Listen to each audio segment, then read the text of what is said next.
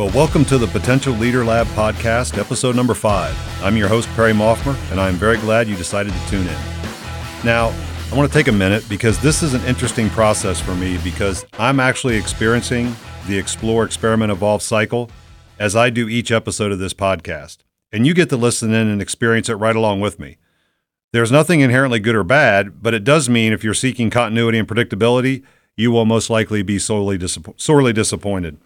I have been blessed with some great feedback, and I'm processing it all as I go forward to see what works and what doesn't, so please keep it coming. I can't promise I'll make changes based on all of it, but I do appreciate it immensely. There is a caveat, and that means if you give it to me in real life, I might not appear to enjoy it because I am not naturally good at listening to others' ideas, but I am working on that as well. If you do find the podcast interesting, please take a few minutes and give it a review, as that makes it easier for other folks to find it as well. And you can always recommend it if you believe that others might benefit from listening as well. So, in this episode, we'll be exploring time, focus, energy, intent, and attention. Now, not necessarily in that order. This whole concept and the genesis of this stems from my more or less contempt for time management. So I wanted to explore some other concepts that might yield a better result and assist us all in our evolution. So, as always, I'm going to start off with several quotes. The first one is from Charles Buxton, and he said, "You will never have time for anything. If you want time, you must make it." Now, Lao Tzu said, "Time is a created thing. To say I don't have time is to say I don't want to." And that's one that I wholeheartedly believe in, and one that I used to tell my kids all the time when they would tell me they were going to try to do something. I'd say, well, just tell me now you're not going to do it, because telling me you're going to try to do it is essentially telling me you're not going to do it. And then finally, this one from William Carlos Williams, and this is a real kind of thinker. Time is a storm in which we are all lost. Now, so again, today's topic is time versus focus, energy, attention, and intent. So I'm going to talk about each of those concepts. The first one I'm going to cover relatively briefly is time. And the reason it's brief is because it's made up. And it's also relative because of each person's perception of the passage of time can be quite different. And it is literally made up. We made it up as human beings. And Abhijit Naskar, he's an author, he had the following quote, which I think is really interesting. "Time is basically an illusion created by the mind to aid in our sense of temporal presence in the vast ocean of space. Without the neurons to create a virtual perception of the past and the future based on all of our experiences, there is no actual existence of the past and the future. All that there is the present." So when you really think about this, we live in the present, but the past and the future are constructs that our mind creates in order to make it okay with us to exist. So when you think of time management, so when you think of I'm going to plan my time, I'm going to do this, I'm going to do that, what you're really saying is I'm spending time thinking about the future and I'm wasting the present. And so one of the main reasons I don't like time management is that we can't make it up. Like we can't create more time. Time passes as it passes. And I think we're much better off if we turn our attention, no pun intended, to attention, focus, energy, and intent. And so the first one I want to cover and talk about is really intent. Now, intent, the reason I start with that is because intent is fundamental to both attention and focus.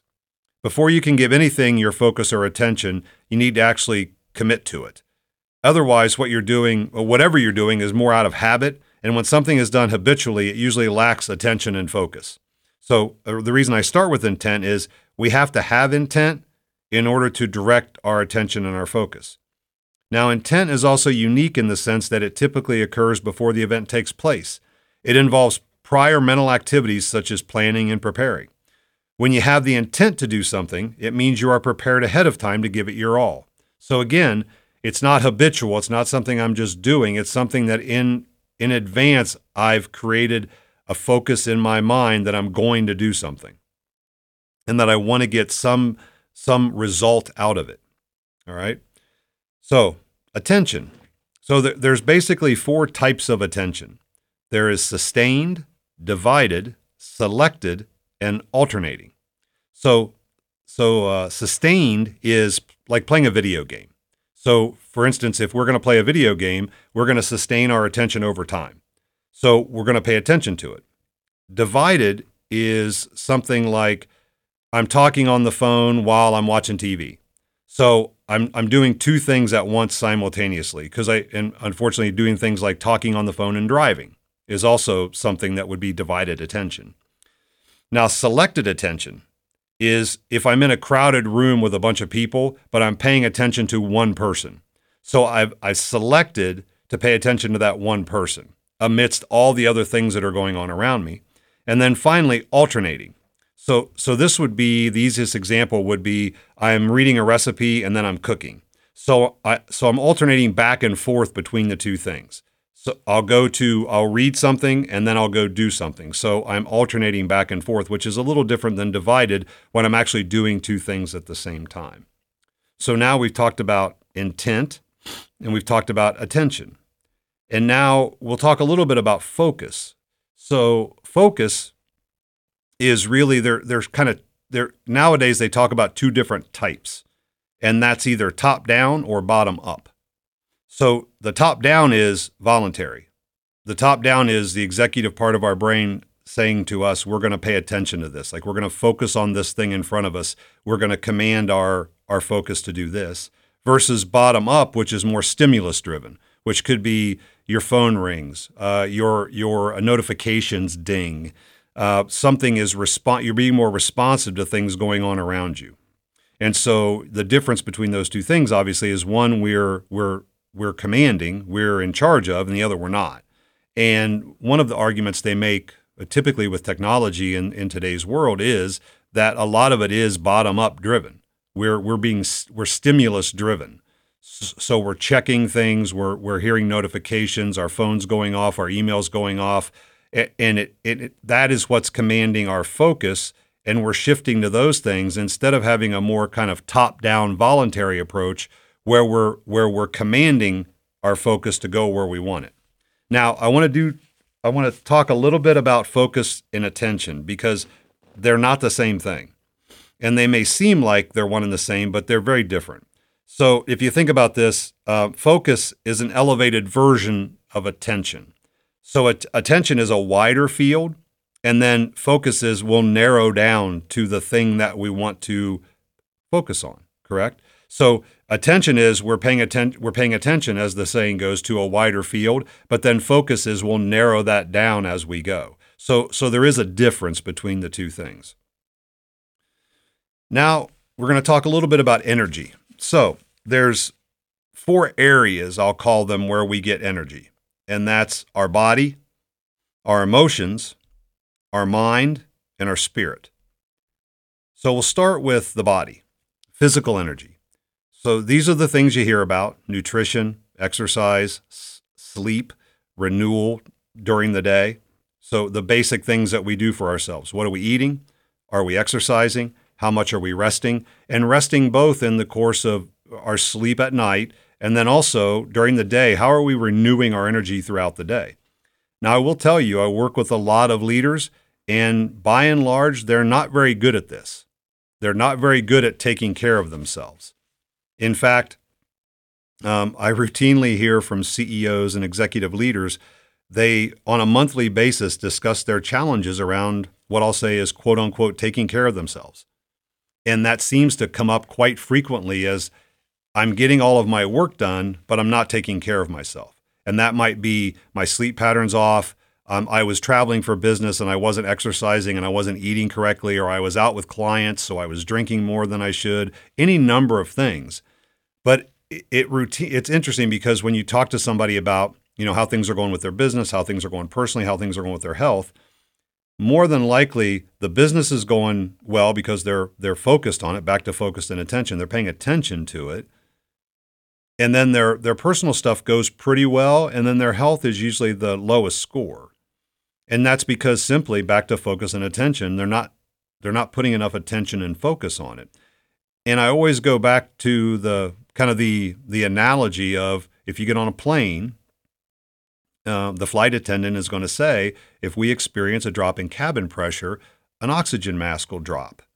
And the first thing that you're supposed to do, if you're traveling with someone who needs help, is put your mask on first. You're supposed to take care of yourself first before you can take care of other people. And so the saying I tell them is, you can't pour from an empty cup. And as a leader, there's lots of demands on your time. There's lots of things that other people need from you. And in order to provide those things to them, you have to have enough energy to do that. And that means you do have to take care of yourself. And to that extent, there's got to be a little selfishness involved in this. And I mean that in a very good way, because if you're not taking care of yourself and your body, you're not going to have the energy to do what you need to do as a leader. If you think about this, if our car runs out of gas, we don't will our car forward. We don't tell it just try harder. We put fuel in the tank. And so we have to be very cognizant for ourselves of how do we get that fuel? And it's different for everyone. Your eating and exercise and sleep habits are going to be different. And down to how do you energize yourself during the day? Because you're going to have to flex in and out of different things that you're doing, which will require energy from you. So how are you doing that during the course of the day? How are you building yourself back up? Now, from an emotional side, right? So the quality of our emotional energy is changed by the stories that we tell ourselves about the events that are occurring in our lives. And I want to share 3 different lenses that we could look through in order to change that story, which will give us more emotional energy, because our emotional energy gets challenged when the stories go negative. And quite honestly, our brain is going to go negative far easier than it's going to go positive. If you have an experience during the day with somebody, your brain is going to make up the story as to why that person behaved the way they behaved. It's not going to be reality, but it is going to be your reality. And one of my more interesting and favorite quotes is I ask people, if the voice in your head was your friend, how long would you stay friends with them? And the answer is not a very long time, because that voice in our head is usually not defaulting to the positive. It's not telling us all the reasons that this event could have happened and could have a positive spin. We always typically go negative, and negative sucks energy out of the equation. So here are 3 different lenses that you could look through. One is the reverse lens. So the question there becomes, what would the other person in this conflict say, and in what ways might that be true? So it's really just looking at it from the other point of view. What might the other person say about what just happened, and how might that be true? We're not judging. We're not trying to figure out if it is true or not. We're simply saying, could it be true? To give us an alternative to what the story that our brain is creating for us. So the second one is called the long lens.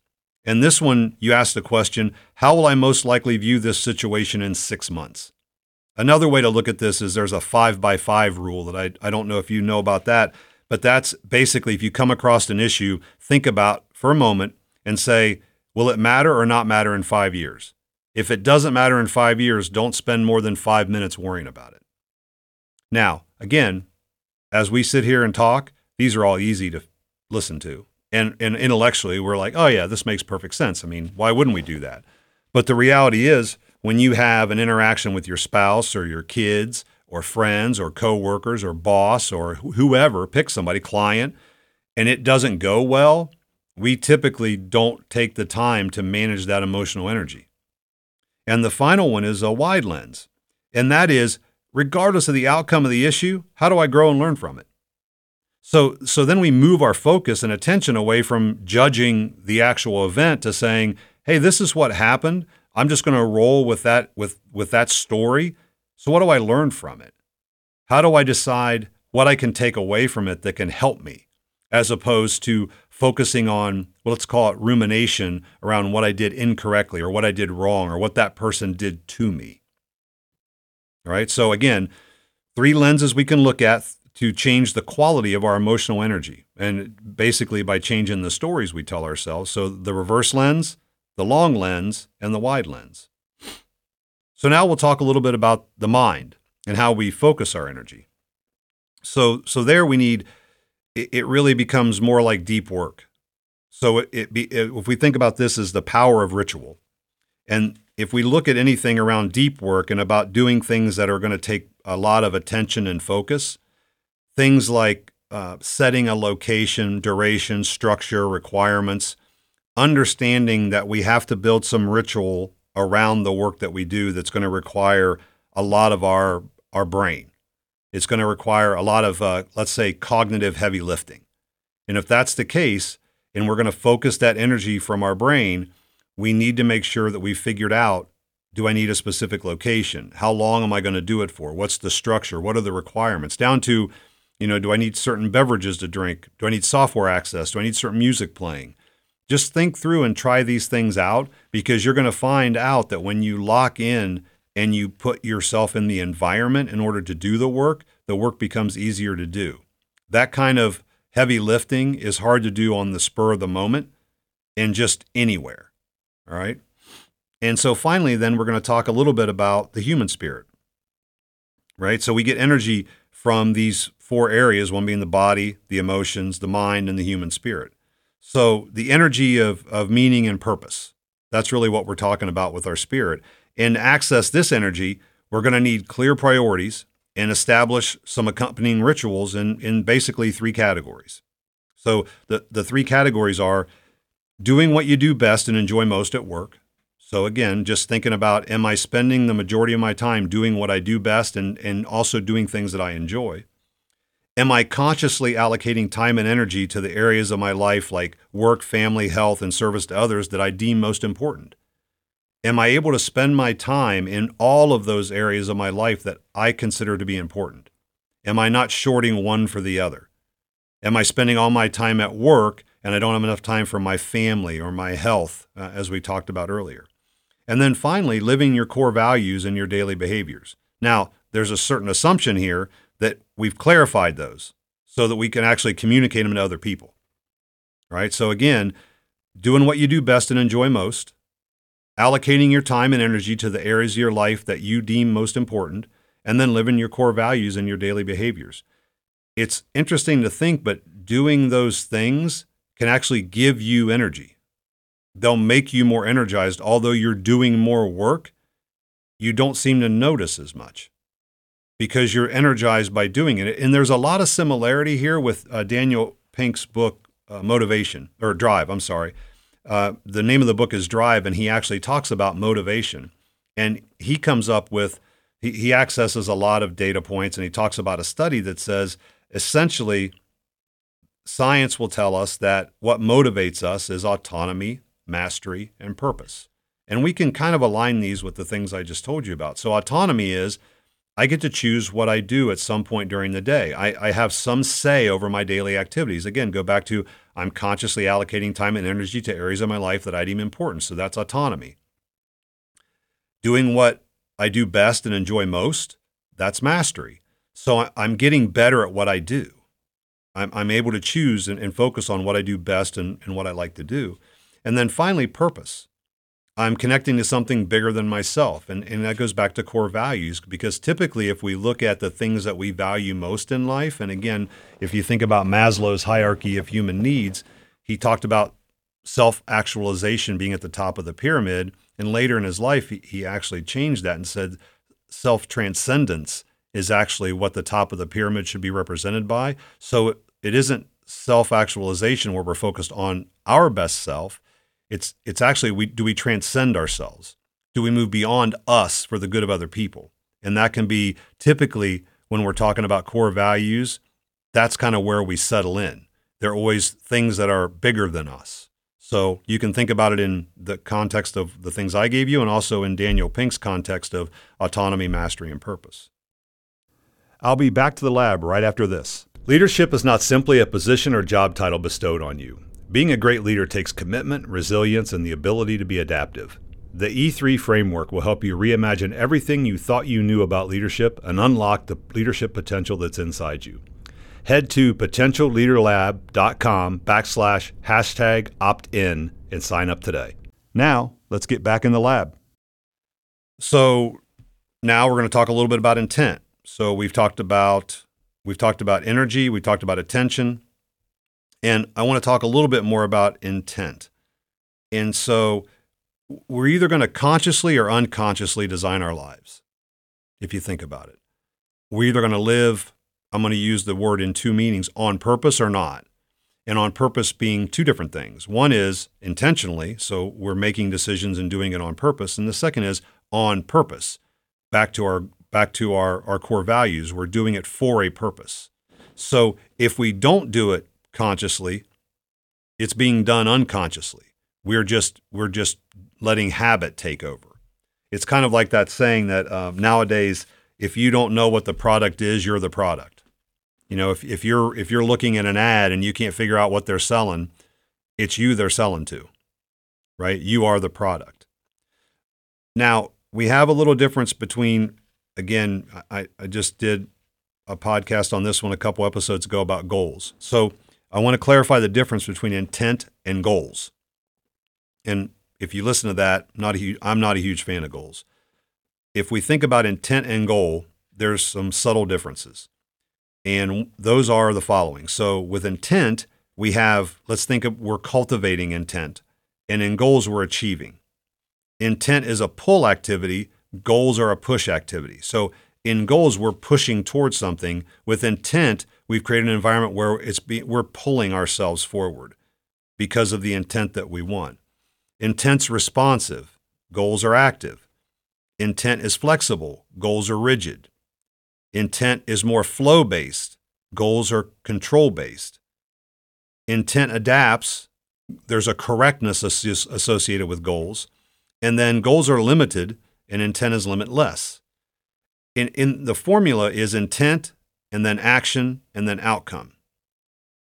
Now, intention is really critical because in a volatile, uncertain, and complex and ambiguous world, VUCA, it requires that we might need to adapt our actions in order to achieve the outcomes, but we have to stay true to the intent. So if you look at those three things, intention, action, outcome you can look at as the goal, right? You could associate that with a goal. It's something that we're trying to achieve, but we're starting with a clear intention. And the reason that I think that's important is because our focus is on the left side of that equation if you're writing these things on a page, because my intent is most important because my actions can become flexible to achieve my outcome. But I'm always staying true to my intent. Because if I focus too much on the right side of the page, if I'm focused on, we'll call it the goal or the outcome, that's going to prescribe certain actions and my intent could get lost, which is my whole argument around goals. Because as we look at a goal, and the goal, we're not moving close enough towards it, we tend to make decisions on actions that may or may not align with our intention. Because again, we've shifted to the right side of the page instead of the left side. If I'm always clear about my intention, I can always be kind of I can be reactionary and I can be adaptive in my actions to achieve my outcomes. But the thing that I'm going to weight most heavily is my intention. And you're going to see this in a little bit. We're going to talk a little bit about commander's intent from a leadership perspective, and you'll see how this plays out. Now, another way to think about intent is this thought about being a reporter versus an author. Because reporters report statements of fact. There's no feeling or participation on our part. And in essence, from a reporter standpoint, life is just happening around us and there's nothing we can do about it. We're just reporting back what's happening. So we're almost like a bystander. We're just watching things happen and we have no power over them. We're just reporting on them, right? Versus if my intent, go back to intent, is to be an author, I'm in command, right? That authors are positive. They speak in the present tense. And they take advantage of the skills they have and resources around them. So if I'm going to become an author, I'm going to articulate my dreams. I'm going to say what I want. I'm going to overrun or destroy my excuses. I'm going to keep my promises to other people and myself. If I believe I'm in control. Now, if you look at this differently, if you look at, there's some psychology around this, and it's an internal versus an external locus of control. So reporters are an external locus of control. So if I have an external locus of control, my belief is the world is happening to me. people are acting upon me and I have limited power to react. So you're going to hear people with an external locus of control say things like, that person did this to me, or this happened and there was nothing I could do, or they said this and it made me mad, or I wasn't given this opportunity. You're going to hear things like that from people with an external locus of control. Now, versus if someone's an author of their life, they're going to have more of an internal locus of control. And that means I could be in the same situation, the same things are happening around me, but when it does, my point of view is, okay, now what can I do to still achieve the thing I want? How do I take this and move forward? Not how do I simply take this and then this is all that I have? So again, I've got an internal locus of control. I believe that I can positively impact my environment. I believe I wouldn't say I'm 100% in charge, but I have an input and I have impact. I'm not going to say, I'm not going to make this up like we can control our destiny and create what we want. I don't know that we can do that, but we certainly can have a positive interaction with our environment in order to move things forward, as opposed to thinking that everything is acting upon us. So a little bit ago, I talked about commander's intent. And so this is big in the military. And the commander's intent describes the desired end state. It's an expression of the purpose of the operation and must be understood 2 echelons below the issuing commander. So it's the single unifying focus for all the subordinate elements. It's not a summary of the concept of the operation. Its purpose is to focus subordinates on the desired end state. Again, think about this. I'm trying to give people an idea of the intent of what we're trying to do so that they are free to make decisions and react. Because we all know that, especially if we use the military analogy, and there's 2 ways to say this. One is, the official way is, no plan survives first contact with the enemy. The second and more colorful way is Mike Tyson's version, which is everyone has a plan until they get punched in the face, right? And so what commander's intent relies on is saying, okay, I'm going to talk to people and make sure they understand why we're doing this and what we're trying to accomplish, so that there's an ability for them to be flexible and adaptive to the situation they find themselves in. This translates directly to anything we do in life, especially if we're in any kind of leadership role and we're talking to large groups of people. We don't want to dictate exactly how things need to be done every step along the way. And the reason that usually that's an exercise in futility is that the assumption there is that the external world is predictable and that we have told somebody, here's what's going to happen in the external world, so all you have to do is step 1, step 2, step 3, step 4, step 5. I'm not certain about your life, but typically that doesn't happen in mine. And so it's very important that as a leader, we're letting people know what our intent is, being able to summarize what we hope to achieve, and being flexible in the way that we do it. Because that's going to allow some people, if you go back to motivation, I'm going to tie this back to Daniel Pink. He talked about autonomy, mastery, and purpose. Autonomy is one of those things. I don't know anybody that's within listening distance of my voice here who wants to show up at a job every day and just follow a set of instructions and do 1 through 30 and then go home. We all strive for some level of, I wouldn't call it control, but it's autonomy. It's about being a human and being able to make decisions on what's best for us and the organization. Now, the way to be able to do that is to understand the intent of the leader. I can tell you that a lot of times we don't take the time to clarify, even for ourselves, what our intent is. Therefore, if we're not clear, how can we expect others to be clear? Then, how do we expect them, when they face uncertainty or things in the environment that don't go as planned, how do we hold them accountable for making decisions at that point? Let me rephrase.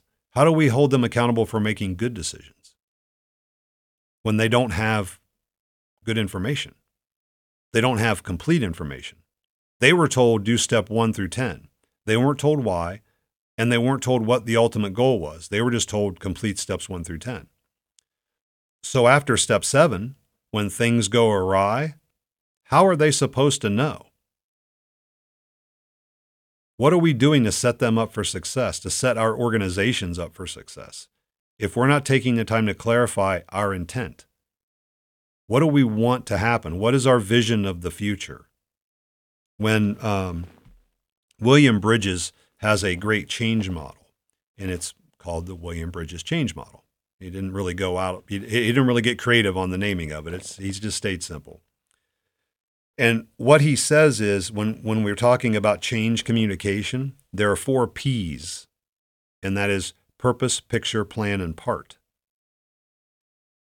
So there's a couple that are really important. All of them are. We usually take care of a couple of them pretty easily. We take care of the plan, right?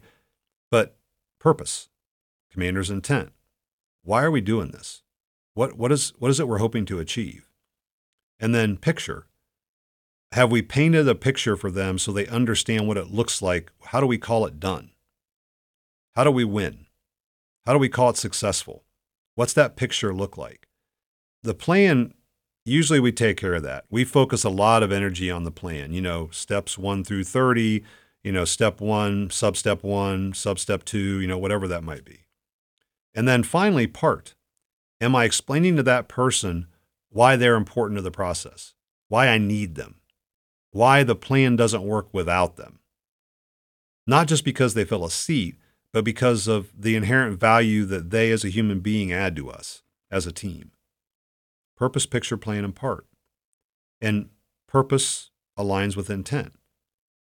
What are we trying to achieve? Why is it important? So the commander's intent includes 3 pieces: expanded purpose, key tasks, and end state, right? Expanded purpose is the description of the operation's purpose beyond the why of the mission statement. Again, I'm telling them why, but I'm also talking about purpose, right? The expanded description of the purpose beyond the why. And then key tasks, so letting everybody know what they need to do. And finally, the end state, a description of the desired future conditions that represent success.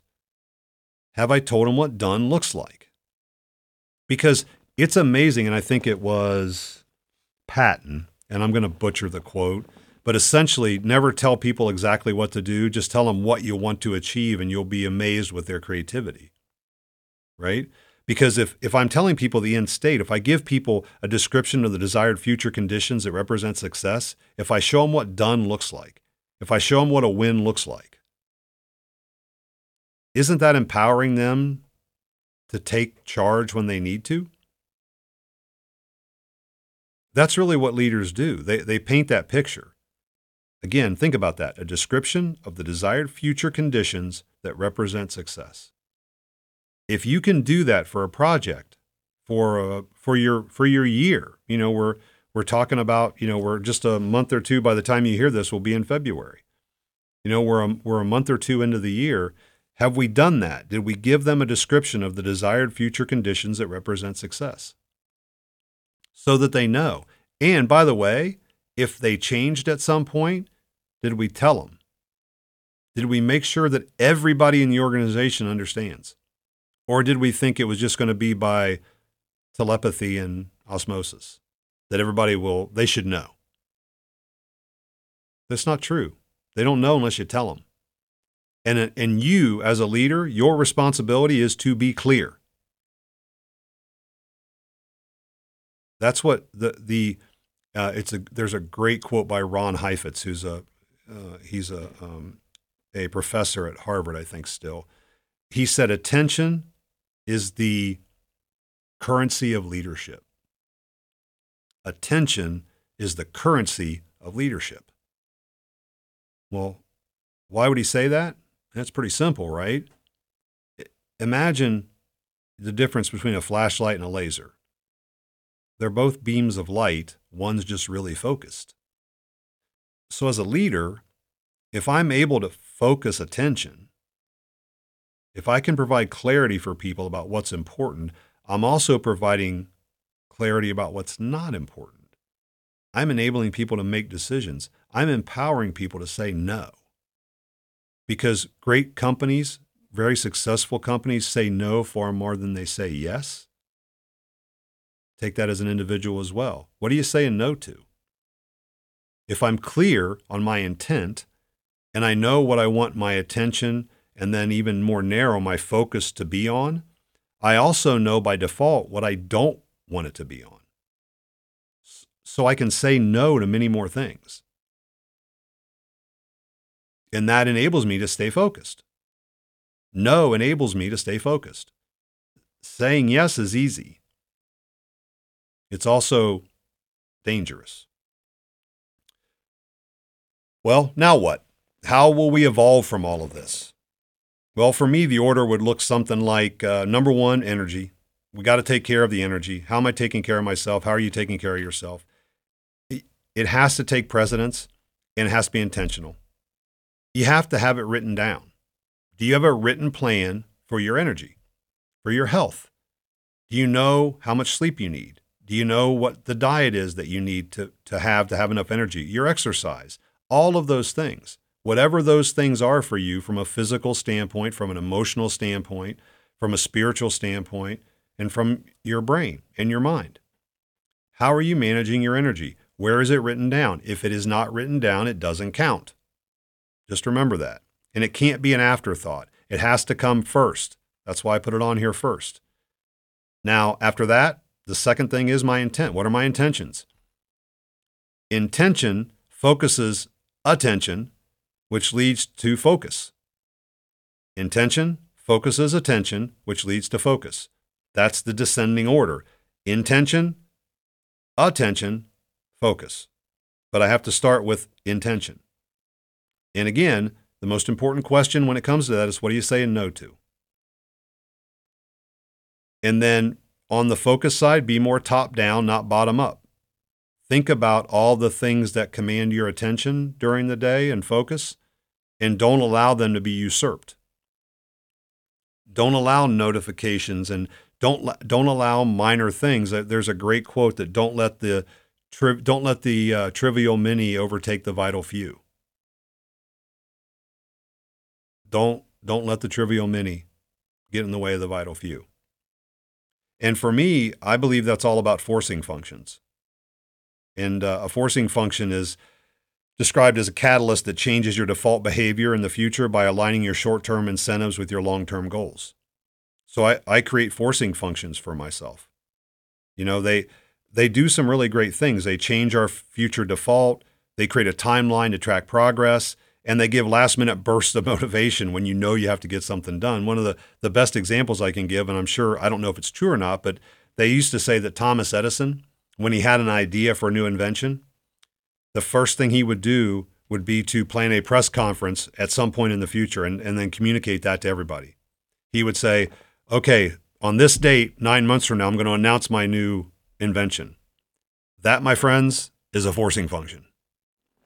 Because he better have something to say when on that date or he's going to look pretty foolish. And so think about how can you create forcing functions for yourself. Things like, deadlines, externalization. You can't, again, it's got to be written down and shared. You can't just have it in your head, right? None of this works if you're just keeping it all inside, because that leads to accountability.